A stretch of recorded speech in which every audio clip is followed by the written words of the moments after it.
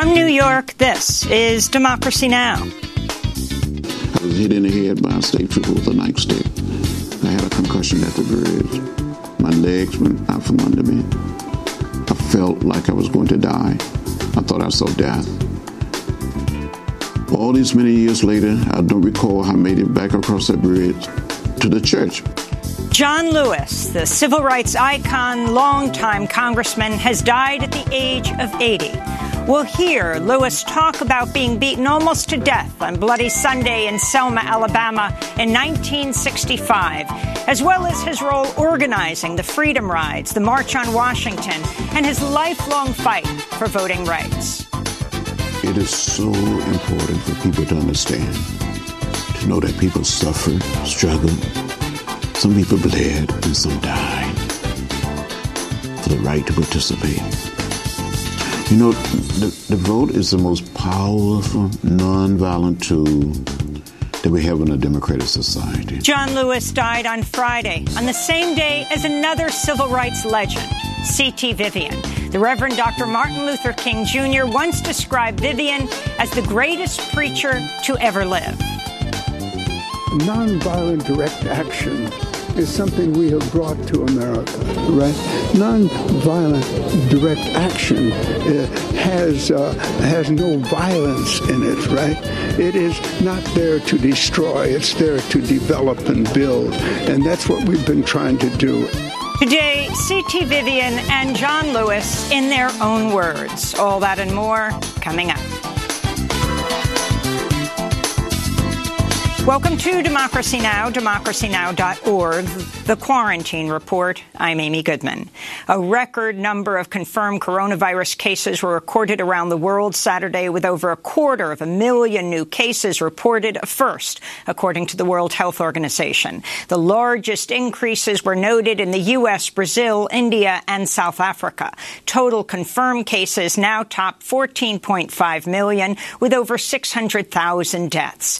Here in the United States, which has by far the most coronavirus infections and deaths, cases are on the rise in at least 40 states. The situation remains especially dire in the south and west of the country. Kentucky, Louisiana, Oregon, and South Carolina all set single-day records for new cases Sunday. Florida, one of the worst-hit states, again reported over 12,000 new cases on Sunday. In California, Los Angeles Mayor Eric Garcetti said the city reopened too quickly and that new shelter-at-home orders are likely. In Georgia, Republican Governor Brian Kemp is seeking an emergency injunction to restrain Atlanta Mayor Keisha Lance Bottoms from speaking to the press. Kemp sued Mayor Bottoms last week in an effort to overturn her local mask ordinance. Bottoms has contracted COVID-19 herself. Governor Kemp's refusal to mandate mask wearing defies a scientific consensus on the effectiveness of mask coverings. Top U.S. infectious disease expert Dr. Anthony Fauci has urged state and local leaders to be as forceful as possible in getting their constituents to wear masks. Meanwhile, President Trump is reportedly trying to block billions of dollars for testing and contact tracing as part of an upcoming coronavirus relief bill, as well as funds for the Centers for Disease Control, the Pentagon, and the State Department. On Friday, Democrats from the House Education and Labor Committee said the White House blocked CDC Director Dr. Robert Redfield from testifying before Congress on the issue of schools reopening in the fall. Speaking on Fox News Sunday, Trump again claimed the virus will disappear and repeated the false argument surging cases were simply a reflection of increased testing. This is Trump speaking to Chris Wallace. We have embers, and we do have flames. Florida became more flame-like, but it's going to be under control. During his interview, Trump also called Dr. Fauci a little bit of an alarmist and refused to say whether he would accept the results of November's election if Joe Biden wins. John Lewis, the civil rights icon and longtime Congress member, has died at the age of 80. During the 1960s, Lewis arrested more than 40 times and was beaten almost to death in Selma, Alabama, during March for Voting Rights in March 1965. He helped found SNCC, the Student Nonviolent Coordinating Committee, marched side by side with Dr. Martin Luther King Jr., organized the Freedom Rides, and spoke at the 1963 March on Washington. Lewis once said, quote, "Do not get lost in a sea of despair. Be hopeful. Be optimistic. Our struggle is not the struggle of a day, a week, a month, or a year. It's the struggle of a lifetime. Never, ever be afraid to make some noise and get in good trouble, necessary trouble," he said. John Lewis served in Congress since 1987. For the rest of the broadcast, we'll be broadcasting the words, an interview with John Lewis in this studio several years ago. John Lewis died Friday, the same day as another civil rights legend, C.T. Vivian, who passed away at the age of 95. The Reverend Dr. Martin Luther King Jr. once described Vivian as, quote, "the greatest preacher to ever live." He was a leading proponent of nonviolent struggle, a close associate of Dr. King, and a leader in the Southern Christian Leadership Conference. We'll hear C.T. Vivian as well in his own words at the end of the broadcast. In Oregon, tensions continue to flare in Portland as outrage mounts over violent attacks by militarized federal officers on anti-racist protesters. The U.S. Attorney for the Oregon District on Friday filed a lawsuit and called for an investigation into unidentified federal officers who've been snatching protesters off the streets into unmarked vans and detaining them. Oregon Senators Jeff Merkley and Ron Wyden are also demanding a probe and for federal forces to be removed from the streets. The Nation's reporting Customs and Border Protection was responsible for one such arrest that was filmed and went viral last week. An internal CBP memo reviewed by The Nation says federal agents will be deployed indefinitely in undisclosed locations. On Saturday, a group of mothers formed what they called a wall of moms outside a federal courthouse to help shield protesters from federal officers. This is one of the protesting mothers. Their actions are terrifying. I mean, we as a democracy, and we need to stand up. I'm 60 years old. I probably shouldn't be here in public, but this is beyond acceptable. The ACLU is suing the Trump administration for what it says are the unconstitutional actions of the federal agents.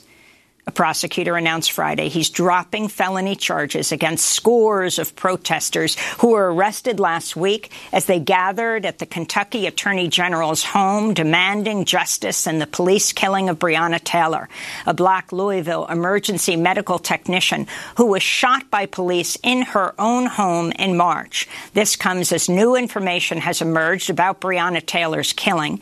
Dispatch logs from March 13th show her body lay on the ground for 20 minutes and received no medical attention after she was shot at over 20 times.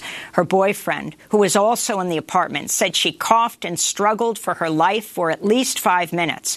One officer has been fired, but no charges have been filed. In Chicago, protesters are denouncing excessive police force after officers attacked a teenage activist Friday during a demonstration in which people attempted to topple a statue of Christopher Columbus in Grant Park. An officer punched 18-year-old Miracle Boyd in the face, knocking out several teeth. Boyd is a recent high school graduate and an organizer with the group Good Kids, Mad City. Journalists also reported being mistreated by police officers who used chemical sprays and batons on protesters. Police said 12 people were arrested. In Indiana, 2 white men who were caught on camera attacking a black man over July 4th weekend were charged Friday with battery, intimidation, and other crimes. The men, Sean Purdy and Jerry Edward Cox II, were part of a group of 5 white men who pinned Vox Booker to a tree, beat him, and threatened to lynch him. Booker was able to escape their clutches after passers-by intervened. Booker revealed last week he tested positive for COVID-19. His lawyer said his attackers spat on him and yelled in his face. You can see our interview with Vox Booker, Human Rights Commissioner for Monroe County, at democracynow.org. The Pentagon's effectively banned the Confederate flag on U.S. military bases. A memo issued by Defense Secretary Mark Esper Friday does not mention Confederate flags directly, but calls on the military to reject divisive symbols and list the flags that are authorized. The memo did not address changing names of bases honoring Confederate leaders. Trump has threatened to veto the National Defense Authorization Act if it removes Confederate names from bases. On Sunday, Trump mocked the push to rename Fort Bragg, saying on Fox, quote, "We're going to name it after the Reverend Al Sharpton." Trump also likened support for Black Lives Matter to support for the Confederate flag, saying they were both issues of freedom of speech.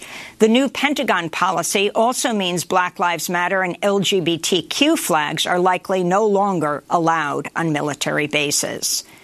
Heavy floods and landslides from monsoon rains have displaced 4 million people in India's northeastern state of Assam and in Nepal, with close to 200 reported deaths and dozens of people missing. This is a resident of Assam. This flooding comes every year. This year it's the biggest one, so the roads have been submerged. How will people live? Many people are living on boats. Our houses have also been submerged. The devastating floods are also destroying wildlife and their habitats. As much as 95% of the Kaziranga National Park may be underwater, and over 100 animals, including 8 rare rhinos, have died in the floods. Turkish media is reporting rescue teams have pulled the bodies of 59 refugees from Lake Van in eastern Turkey following a shipwreck in late June. The boat was carrying up to 60 people, 3 times over its capacity limit. At least 5 suspects have been detained over the deaths. Most of the refugees were believed to be from Pakistan, Afghanistan, and Iran. In Honduras, 3 Garifuna land defenders are kidnapped over the weekend in the northern coastal town of Triunfo de la Cruz. Snyder Centeno, Milton Martinez, and Suwani Alvarez were all taken from their homes by heavily armed men in what local leaders say is the latest attack against the community by the government of Honduran President Juan Orlando Hernandez. Its Afro-Indigenous and Indigenous people continue to fight against mining and other extractive industries on sacred land. In more news from Honduras, the prominent journalist David Romero has died after reportedly contracting COVID-19 in prison. He was serving a 10-year sentence over so-called slander and defamation charges for his reporting exposing government corruption and possible links between drug traffickers and top military and government officials, including President Hernandez. Romero was the director of the media outlets Radio Globo and Globo TV. Back in the U.S. in Michigan, a hearing in a family court is scheduled today in the case of a 15-year-old student who was sent to prison for not doing her homework. The girl, known simply as Grace to protect her identity, has been in detention since mid-May after a judge ruled she violated probation by not completing her coursework online during the pandemic lockdown. Students have rallied in support of the teen, who they say was targeted because she's black. The Michigan Supreme Court has also said it will review Grace's case. In New York, Jabal Momin has been officially declared the winner of the congressional primary race against incumbent Eliot Engel Friday, putting an end to the 16-term run of the powerful chair of the House Foreign Affairs Committee. Bowman ran on a Green New Deal, Medicare for All, and anti-racist platform. To see our interviews with Jabal Bowman, you can go to democracynow.org. The son of a federal judge in New Jersey has died after a gunman opened fire on their home in North Brunswick Sunday. Judge Esther Salas was unharmed in the shooting that killed her 20-year-old son Daniel and critically injured her husband. The gunman was reportedly wearing a FedEx uniform when he approached Judge Salas's home. Last week, Judge Salas was assigned to a lawsuit brought by Deutsche Bank investors who accused the bank of making false statements about its anti-money laundering policies and failing to monitor high-risk customers, including convicted sex predator Jeffrey Epstein, who died last year. In 2011, Salas became the first Latina on the District Court of New Jersey. Supreme Court Justice Ruth Bader Ginsburg announced Friday she's undergoing chemotherapy treatments for a recurrence of her cancer. The cancer is in her liver. Ginsburg previously survived pancreatic, colon, and lung cancer. Judge Ginsburg was hospitalized briefly last week for chills and a fever, but says it was unrelated to the cancer.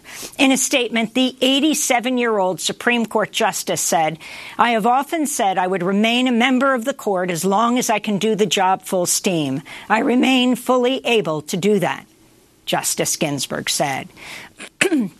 And in labor news, organizers for the Strike for Black Lives expect tens of thousands to walk out of work today in over 25 cities in support of the nationwide uprising against racism and police brutality. Oakland labor organizer and McDonald's worker Anjali Rodriguez-Lambert said, quote, "Companies like McDonald's cannot, on the one hand, tweet that Black Lives Matter and on the other pay us poverty wages and fail to provide sick days and adequate PPE," she said.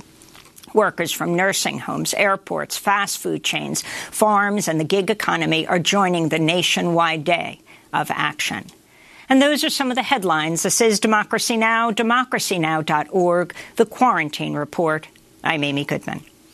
The nation is mourning the loss of civil rights icon, 17-term Democratic Congressmember John Lewis, whose legacy of freedom fighting and justice seeking stretched from the Jim Crow era to the Black Lives Matter movement. Lewis died Friday at the age of 80. He was diagnosed in December with pancreatic cancer. John Lewis was born in Alabama to sharecroppers. He went on to become the youngest of the so-called Big Six who addressed the 1963 March on Washington, was ultimately elected in 1986 to be the congressional representative for his home state of Georgia, a post he never left. During the civil rights movement, Lewis marched side by side with Dr. Martin Luther King, helped found and served as chair of the Student Nonviolent Coordinating Committee, and helped organize the Freedom Rides. He was arrested more than 40 times protesting segregation. As a mentor to those who followed in his footsteps, Lewis was known for encouraging them to, quote, get in good trouble, necessary trouble. In an interview last month, Lewis said the video of George Floyd's death at the hands of Minneapolis police was, quote, so painful it made me cry, he said, and that he was inspired by how it had sparked a new movement to end racial injustice. Congressmember Lewis made his final public appearance in June at the street near the White House that's now named Black Lives Matter Plaza, where the words Black Lives Matter are painted in 35-foot yellow letters. Former President Barack Obama said Saturday he hugged Lewis at his inauguration in 2009 and, quote, told him I was only there because of the sacrifices he made. Meanwhile, President Trump waited more than 14 hours to tweet after he had tweeted some 40 times that he was, quote, saddened by Lewis's death. Flags have been lowered to half-staff at the Capitol and the White House, and in Atlanta, where Mayor Keisha Lance Bottoms ordered the flags lowered to half-staff indefinitely. Well, today we bring you an extended excerpt of my interview in 2012 with Congressmember John Lewis. He walked into our studio alone here in New York City after the release of his book, Across That Bridge, Life Lessons and a Vision for Change. I began asking Congressmember John Lewis about the Selma to Montgomery march he helped lead in 1965 as a 25-year-old man when he was almost beaten to death by police on what came to be called Bloody Sunday. On March 7, 1965, a group of us attempted to march from Selma to Montgomery, Alabama, to dramatize to the nation that people wanted to register to vote. One young African-American man had been shot and killed a few days earlier in an adjoining county called Perry County. This is in the Black Belt of Alabama, the home county of Mrs. Martin Luther King Jr., the home county of Mrs. Ralph Abernathy, the home county of Mrs. Andrew Young. And because of what happened to him, we made a decision to march. In Selma, Alabama, in 1965, only 2.1% of blacks of voting age were registered to vote. The only place you could attempt to register was to go down to the courthouse. You had to pass a so-called literacy test. And they were told people over and over again that they couldn't pass the literacy test. On one occasion, a man was asked to count the number of bubbles in a bar of soap. On another occasion, a man was asked to count the number of jelly beans in a jar. There were African-American lawyers, doctors, teachers, housewives, college professors, flunking the so-called literacy tests. And we had to change that. So we sought to march. And we got to the top of the bridge. We saw a sea of blue, Alabama state troopers. And we continued to walk. We came within hearing distance of the state troopers. And a man identified himself and said, "I'm Major John Cloud of the Alabama state troopers. This is an unlawful march. You will not be allowed to continue. I give you 3 minutes to disperse and return to your church." And one of the young people walking with me, leading the march, a man by the name of Jose Williams, who was on the staff of Dr. Martin Luther King Jr., said, "Major, give us a moment to kneel and pray." And the major said, "Troopers, advance." And you saw these guys putting on their gas masks. They came toward us, beating us with nightsticks and bullwhips, trampling us with horses. I was hit in the head by a state trooper with a nightstick. I had a concussion at the bridge. My legs went out from under me. I felt like I was going to die. I thought I saw death. All these many years later, I don't recall how I made it back across that bridge to the church. But as I got back to the church is full to capacity. More than 2,000 people outside trying to get in to protest what had happened on the bridge. And someone asked me to say something to the audience. And I stood up and said something like, "I don't understand it. How President Johnson can send troops to Vietnam, but cannot send troops to Selma, Alabama, to protect people who only desires to register to vote." The next thing I knew, I'd been admitted to a local hospital in Selma. Explain that moment where you decided to move forward, because I don't think the history we learn records those small acts that are actually gargantuan acts of bravery. Talk about, you saw the weapons the police arrayed against you. What propelled you forward, Congressmember Lewis? Well, my mother, my father, my grandparents, my uncles and aunts, and people all around me had never registered to vote. I've been working all across the South. The state of Mississippi had a black voting age population of more than 450,000, and only about 16,000 were registered to vote. On that day, we didn't have a choice. I think we had been tracked down by what I call the spirit of history, and we couldn't turn back. We had to go forward. We became like trees planted by the rivers of water. We were anchored, and I thought we would die. I first thought we would be arrested and go to jail, but I thought it was a real possibility that some of us would down that bridge that day after the confrontation occurred. I thought it was the last protest for me, but somehow, in some way, you have to keep going. You go to a hospital, you go to a doctor's office, you get mended, and you get up and try it again. So what was the next act you engaged in? Well, we continued to organize, continued to try to get people registered. We went to federal court and testified to get an injunction against Governor George Wallace and Alabama state troopers. And the federal court said that we had a right to march from Selma to Montgomery. President Johnson spoke to the nation and condemned the violence in Selma, introduced the Voting Rights Act, and that night he made one of the most meaningful speeches that any American president had made in modern time on the whole question of civil rights and voting rights. He condemned the violence over and over again. And near the end of the speech, he said, "And we shall overcome. We shall overcome." We call it the "We Shall Overcome" speech. I was sitting next to Dr. Martin Luther King Jr. as we listened to President Johnson. I looked at Dr. King. Tears came down his face. He started crying. And we all cried a little. But we heard the president saying, "We shall overcome." And Dr. King said, "We will make it from Selma to Montgomery, and the Voting Rights Act will be passed." 2 weeks later, more than 10,000 of us, people from all over America, started walking from Selma to Montgomery. By the time we made it to Montgomery 5 days later, there were almost 30,000 black and white citizens, Protestant, Catholic, Jewish, men, women, young people. It was like a holy march.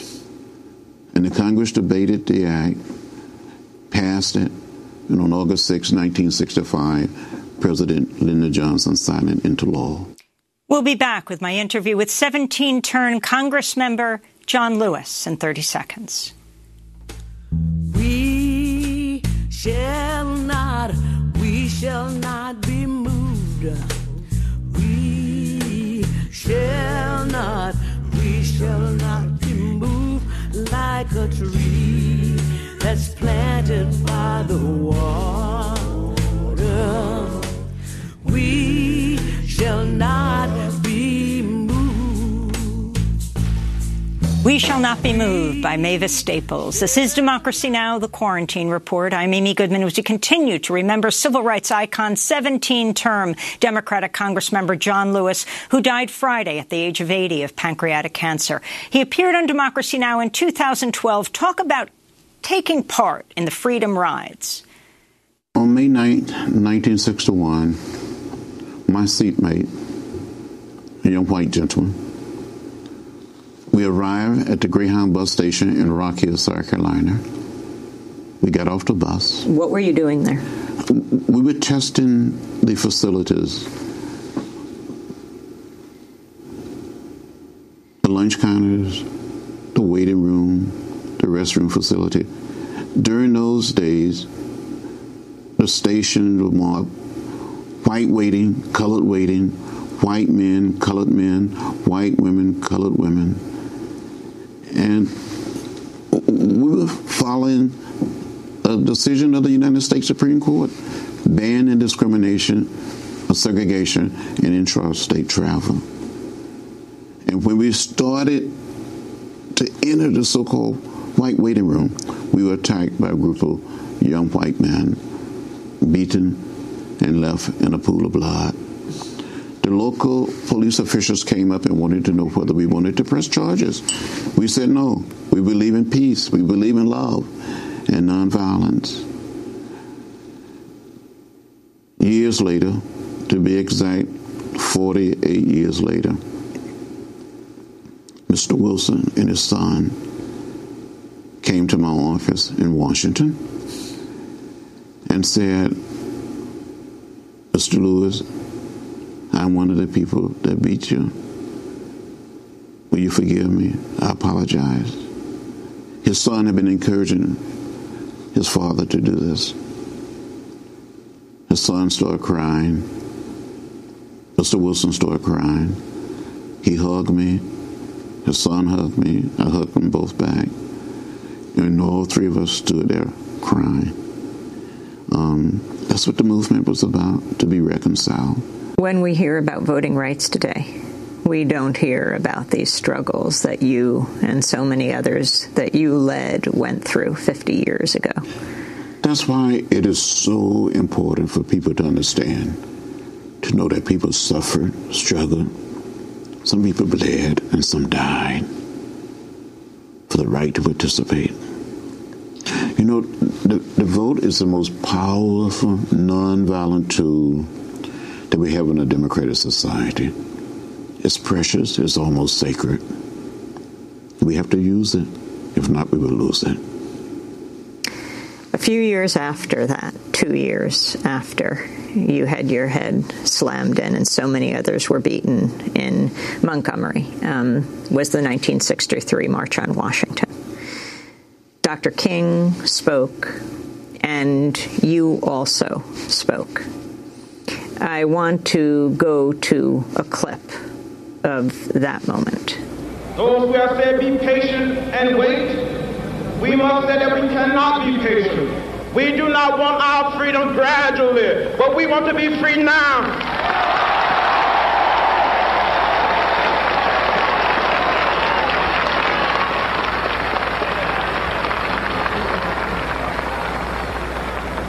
We are tired.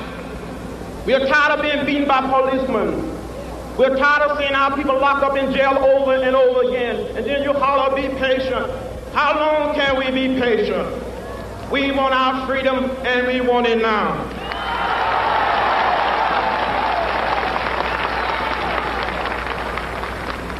We do not want to go to jail, but we will go to jail if this is the price we must pay for love, brotherhood, and true peace.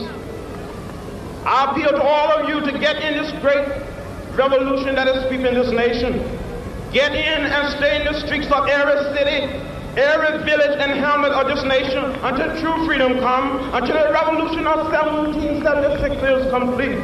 We must get in this revolution and complete the revolution.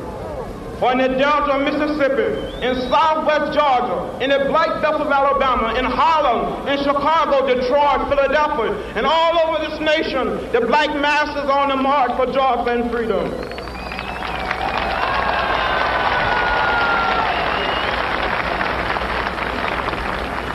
They're talking about slow down and stop. We will not stop. All of the forces of Eastland, Barnett, Wallace, and Thurman will not stop this revolution.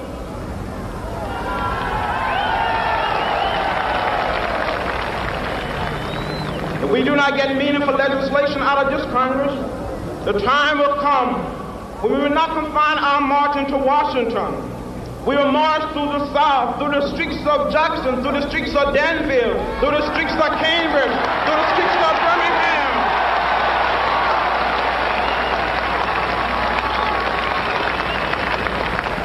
But we will march with the spirit of love and with the spirit of dignity that we have shown here today. By the forces of our demand, our determination, and our numbers, we shall splinter the segregated South into 1,000 pieces and put them together in the image of God and democracy. We must say, wake up, America, wake up, for we cannot stop, and we will not and cannot be patient. That remarkable speech that you gave on August 28, 1963. You were the youngest speaker at the March on Washington. You spoke before Dr. King. I spoke number 6. Dr. King was the last speaker. He spoke number 10. That day when A. Philip Randolph introduced me and he said, I now present to you young John Lewis, National Chairman of the Student Nonviolent Coordinating Committee. I looked to my right. I saw many of the young people sort of cheering me on. I looked to my left and I saw young people up in the trees trying to get a better view of the crowd. Then I looked straight ahead and I said to myself, this is it. I must do my best, and that's what I tried to do. When I was working on the speech, I was reading a copy of the New York Times, and I saw a group of black women in Southern Africa carrying signs saying, one man, one vote. So in my March on Washington speech, I said, one man, one vote is the African cry. It is ours too. It must be ours. And that became the rallying cry for many of the young people in the Student Nonviolent Coordinating Committee. And yet you had to change that speech that you gave on that day. I was asked to change the speech. Some people thought the speech was too radical, too militant. I thought it was a speech for the occasion. It represented the people that we were working with. Some people didn't like the use of the word revolution or the use of the phrase black masses. A. Philip Randolph came to my rescue and said, there's not anything wrong with the use of revolution. I use it myself sometime. It's not anything with black masses. So we kept that part in the speech. But near the end of the speech, I said something like, if we do not see meaningful progress here today, the day may come when we will be forced to march to the South the way Sherman did, nonviolently. And people thought we could make a reference to Sherman. And so we deleted that. I'd like to play Danny Glover reading the excerpts of the speech that you didn't give. To those who have said, be patient and wait, we must say that patience is a dirty and nasty word. Mm-hmm. We cannot be patient. We do not want to be free gradually. We want our freedom, and we want it now. We cannot depend on any political party, for both the Democrats and the Republicans have betrayed the basic principles of the Declaration of Independence. We won't stop now. All the forces of Eastland, Barnett, Wallace, and Thurman won't stop the revolution. The time will come when we will not confine our marching to Washington. We will march through the South, through the heart of Dixie, the way Sherman did. We shall pursue our own scorched earth policy and burn Jim Crow to the ground. John Lewis, you also said a part that didn't get included was, in good conscience, we cannot support the administration's civil rights bill, for it's too little, too late. There's not one thing in the bill that will protect our people from police brutality. I thought, and I believe, that the proposed civil rights bill was not enough. President Kennedy took the position that if a person had a sixth grade education, that person should be considered literate and should be able to register to vote. Those of us in the Student Nonviolent Coordinating Committee took the position that the only qualification for being able to register to vote in America should be that of age and residency, nothing more or anything less. We wanted a much stronger bill, but the whole idea of the march was not to support a particular piece of legislation. It was a march for jobs and freedom. It was a coalition of conscience to say to the Congress and say to the President of the United States, you must act. We didn't think that the proposed bill was commensurate to all of the suffering, to the beatings, to the jailing, to the killing that had occurred in the South. Just before Malcolm X was assassinated, John Lewis met with him in Africa. They spent several days together. I asked John Lewis where they met, what they talked about. We met Malcolm in Nairobi, Kenya, at the New Stanley Hotel. He happened to be staying there. We didn't know he was staying there, and we were also staying there. We were on our way to Zambia for an independence celebration. And we had an opportunity to talk and chat with him about what was going on in America. And I think at that time, Malcolm was seeking to find a way to identify with the Southern Civil Rights Movement. He wanted to be helpful, wanted to be supportive. And as a matter of fact, he came to Selma. He came to Selma February the 14th, 1965. And we were in jail, including Dr. Martin Luther King Jr., and the local authority refused to let him come and meet with us. He spoke at the Brown Chapel AME Church with Mrs. King to a group of high school students. And 7 days later, he was assassinated. On February 21st, 1965, he was gunned down. I would never forget it because February 21st is my birthday. And I was in a car on my way from Southwest Georgia. You were 25 years old? 25. And I was going from Southwest Georgia through Atlanta back to Selma when we heard that he had been shot.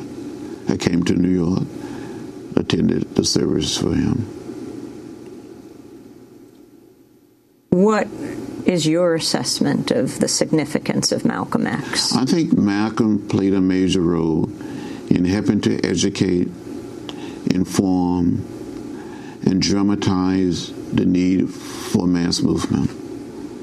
People read about him. Many of the young people, black and white, read his story. Many did not agree necessarily with his techniques or his tactics.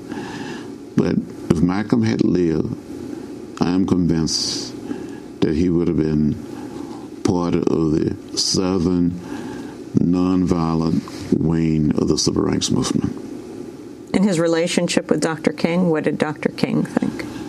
I remember Malcolm being in the hotel before we even saw him in Kenya, the night of the March on Washington, the evening before the March on Washington, he was at the Hilton Hotel in Washington.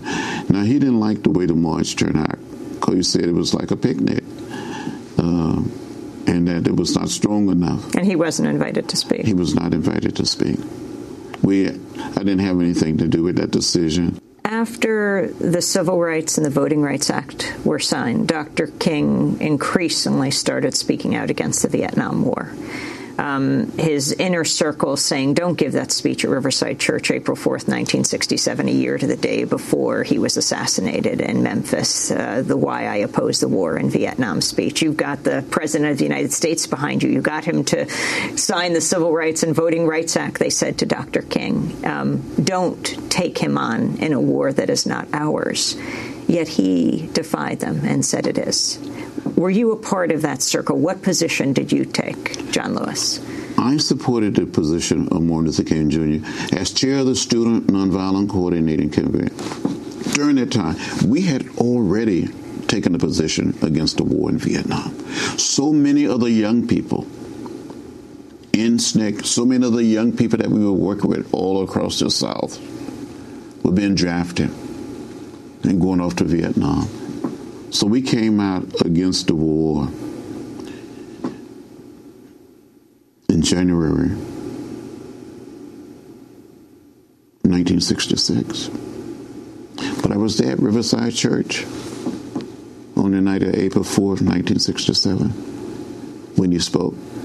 And I think that speech is one of the greatest speeches. A lot of people speak about the March on Washington. It was a wonderful speech. But the speech against the war in Vietnam, Dr. King, he said, I'm not going to segregate my conscience. If I'm against violence at home, I'm against violence abroad. And he went on to say that America was the greatest purveyor of violence in the world. He was a preacher. He was a prophet. Do you agree with him? I agree with him. That the U.S. is the greatest purveyor of violence? We have more. We spend hundreds and thousands, millions and billions of dollars on weaponry. We're supplying the world. We sell arms to everybody. Dr. King was saying that we have to put an end to this madness. He was influenced by Gandhi. And Gandhi said it's nonviolence or non-existence. Dr. King went on to say we must learn to live together as brothers and sisters, or we will perish as fools. He was saying, in effect, that we have enough bombs and missiles and guns to destroy the planet. He said it then, and it's still true today. And so today, the war in Afghanistan, the drone war that President Obama is conducting in Pakistan and Yemen and other places with the kill list that the Times called it, that he personally keeps and names the people he puts on the list. Your thoughts? Well, I think it's time for us to end the efforts in Afghanistan. We cannot justify the killing of people that we don't see, we don't know anything about them, or very little. War is not the answer. War is obsolete. It cannot be used as a tool of our foreign policy. It's barbaric. Somehow people must come to that point and say, I ain't going to study war no more. Have you talked to President Obama about this? I have not had an opportunity, but I've spoken out on the floor of the House against the war in Afghanistan, as I did against the war in Iraq. You voted in 3 days after September 11, 2001, to give President Bush the authority to retaliate in a vote that was 420-1. You have described it as one of your toughest votes. Talk about how you decided to do that. I was very disturbed about what happened on 9/11. And when I look back on it, if I had to do it all over again, I would have voted with Barbara Lee. It was raw courage on her part. So because of that, I don't vote for funding for war. I vote against preparation for the military. I would never again go down that road. And what do you say to those who say then you're not supporting the military? You're not supporting the soldiers, I support the soldier, but I see young men in uniform. I say, thank you for your service. And I tell them, I want all of you to come home. I tell them to their face. I see them in the airports. I see them in Washington. I say, it's time for you to come home. How did you decide to go from activist, real street fighting activist? You yourself weren't physically fighting, but you were being fought by the police every step of the way, to a Congress member. Talk about the moment you made that decision and the year you did. How old were you? I made the decision after the assassination of Dr. Martin Luther King Jr. and Robert Kennedy. I was with Robert Kennedy in Indianapolis, Indiana, on the evening of April 4, 1968, when I heard that Dr. King had been shot. I didn't know his condition until Robert Kennedy spoke at a rally that I was having to organize and said that Dr. King had been assassinated. I want to go to that clip. I have some very sad news for all of you, and I think sad news for all of our fellow citizens and people who love peace all over the world. And that is that Martin Luther King was shot and was killed tonight in Memphis, Tennessee. That was Robert Kennedy in Indianapolis breaking the news to so many. John Lewis, you were there. I cried with so many other people. And I said to myself, we still have Bobby. I went back to Atlanta, attended the funeral with Robert Kennedy and hundreds and thousands of others.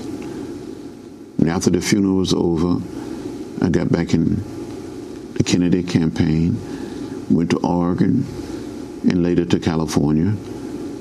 I campaigned for Bobby Kennedy with Cesar Chavez. It was a wonderful effort. We went all over Los Angeles, going into wealthy neighborhoods, knocking on doors, urging people to vote for Bobby. And that evening, the primary was over. Bobby Kennedy came up to me and said, John, I'm going downstairs to make my victory statement. Why don't you remain? I was in his suite with his sister, several other individuals, the brother of Meg Evers. And we listened to Bobby, and he said, on to Chicago. And minutes later, it was announced that he had been shot. Dropped to the floor and cried and cried. I just wanted to get out of L.A. I got on a flight the next morning, flew to Atlanta, and I think I cried all the way from L.A. to Atlanta. And I came back to New York for the funeral. And before the funeral, I stood the night before as an honor guard with Reverend Ralph Abernathy. Then I rode the funeral train. The family asked me to ride with them from New York to Washington. And someplace along the way, I felt that somehow, in some way, I had to try to pick up where Dr. King and Robert Kennedy left off. These were my friends. These are my heroes. These were two young men that had inspired me.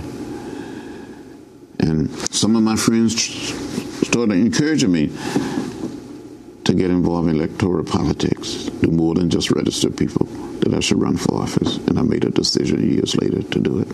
Finally, at the end of Across That Bridge, your new book, You write, just as Gandhi made it easier for King, and King made it easier for Poland, and Poland for Ireland, Ireland for Serbia, Serbia made it easier for the Arab Spring made it easier for Wisconsin, made it easier for Occupy. Talk about these connections. I believe there is something in human history. I call it the spirit of history. It's like a spring, a stream that continue to move. And individuals and forces come along to become symbols of what is good, what is right, and what is fair.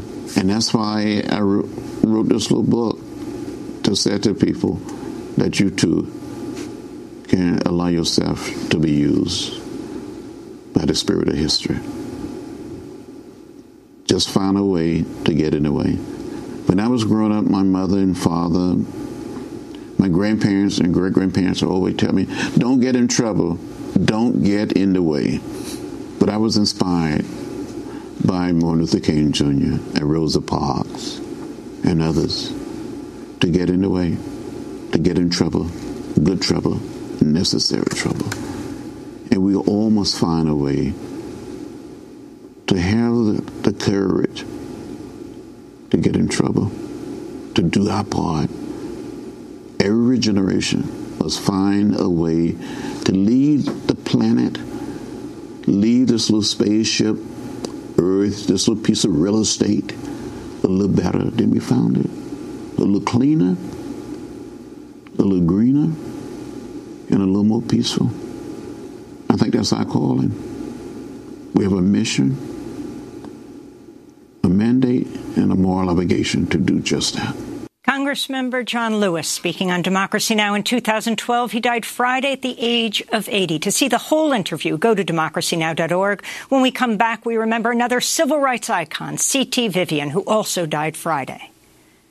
Now swing low, sweet chariot, coming for to carry me home. Swing low, sweet chariot, coming for to carry me home. Right now, swing low, sweet chariot, coming for to carry me home. Swing low, sweet chariot. Swing Low, Sweet Chariot, sung by Sam Cooke. This is Democracy Now! I'm Amy Goodman. The same day Congressmember John Lewis passed away, that was Friday, we lost another civil rights legend, Reverend C.T. Vivian. He died at the age of 95. Vivian was a leading proponent of nonviolent struggle. He was with the Southern Christian Leadership Conference, close friend of Dr. Martin Luther King Jr., who once described him as the greatest preacher to ever live. In 2015, I spoke to Reverend Vivian outside the historic Brown Chapel AME Church in Selma, Alabama, on the 50th anniversary of Bloody Sunday. On that day in 1965, he was punched in the face by Dallas County Sheriff Jim Clark on the courthouse steps in Selma as he tried to escort a group of African Americans inside to register to vote. The punch was so hard, the sheriff broke his own hand. Reverend Vivian started by talking about the power of nonviolence and the continued fight for voting rights. Nonviolent direct action is something we have brought to America, right? Nonviolent direct action has no violence in it, right? It is not there to destroy. It's there to develop and build. And that's what we've been trying to do. At the core of that is an understanding of faithful life, all right? Do you think full voting rights have been achieved at this point? No, because America won't change that quickly. Or if they had, they would have done it in 1776. There is nothing we haven't done for this nation. We've died for it, huh? But it's been overlooked what we've done for it. But we kept knowing the scriptures. We kept living by faith. We kept understanding that it's something deeper than politics that makes life worth living. democracy. What gave you the courage 50 years ago to stand up at the courthouse, to make that walk? You can't keep anyone in the United States from voting without hurting the rights of all other citizens. Democracy's built on this.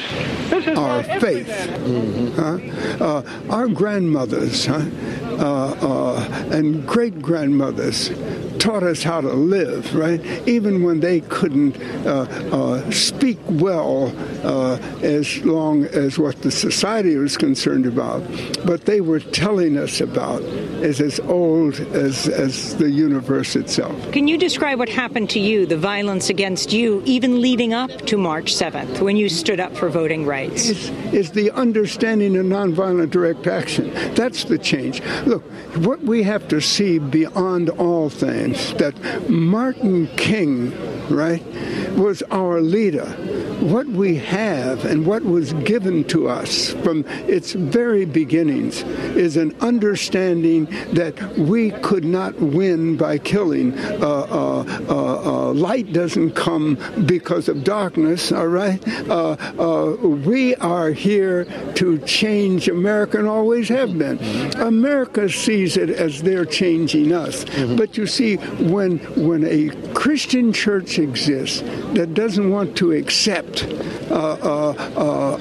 anybody but white people, right? They've already denied the faith, all right? Can you be a Christian and a racist at the same time? See, and we refuse to be racist, right? We just want to simply tell America what their faith is about. America talks about democracy, but they've kept us from voting for years. And even when they give us the vote on paper, politically, they turn around and take away the important part of what we fought for and what they said they were giving. All right? Is that the truth is that we have to work together to save ourselves politically, save ourselves spiritually, and save ourselves physically. We're not going to be able to do it until we listen to the faith without the hate. When the preacher has to stand at the door and keep people out because of the color of their skin, something's wrong with their faith. Did you stand in front of Sheriff Clark and get punched in the face? Well, yes, but that's not why I was standing there. We're willing to be beaten for democracy, and you misuse democracy in the street. The point being is I was standing in front of him because we don't have to fear the opposition, and we are willing to die for the freedom they say they have, all right? And when he attacked you, especially for young people to understand your thoughts at the time, what went through your mind? Is that the problem was him. I wasn't the problem. He was trying to get rid of us so that he could act as though that the problem was us. Problem is never the person that's being beat, all right? It's the person that doesn't have a reason to beat people and beats people, who hates people and have no reason for it, right? We've done nothing. What have we done to America that they should hate us so, right? We haven't done it to America. America's, but you can state 30 or 40 things very quickly about what American democracy, quote unquote, has done to us. And we were just trying to live for the faith, died in every war, all right? And yet anybody who came here 10 minutes later was accepted. Civil rights legend C.T. Vivian. I interviewed him in 2015 in Selma, Alabama. Reverend Vivian died on Friday at the age of 95. His funeral scheduled for Thursday at Providence Baptist Church in Atlanta. Out of respect for Reverend Vivian, the Lewis family says they'll wait till after his services to announce their plans for Congressmember Lewis's memorial. To see the full interviews, democracynow.org, I'm Amy Goodman.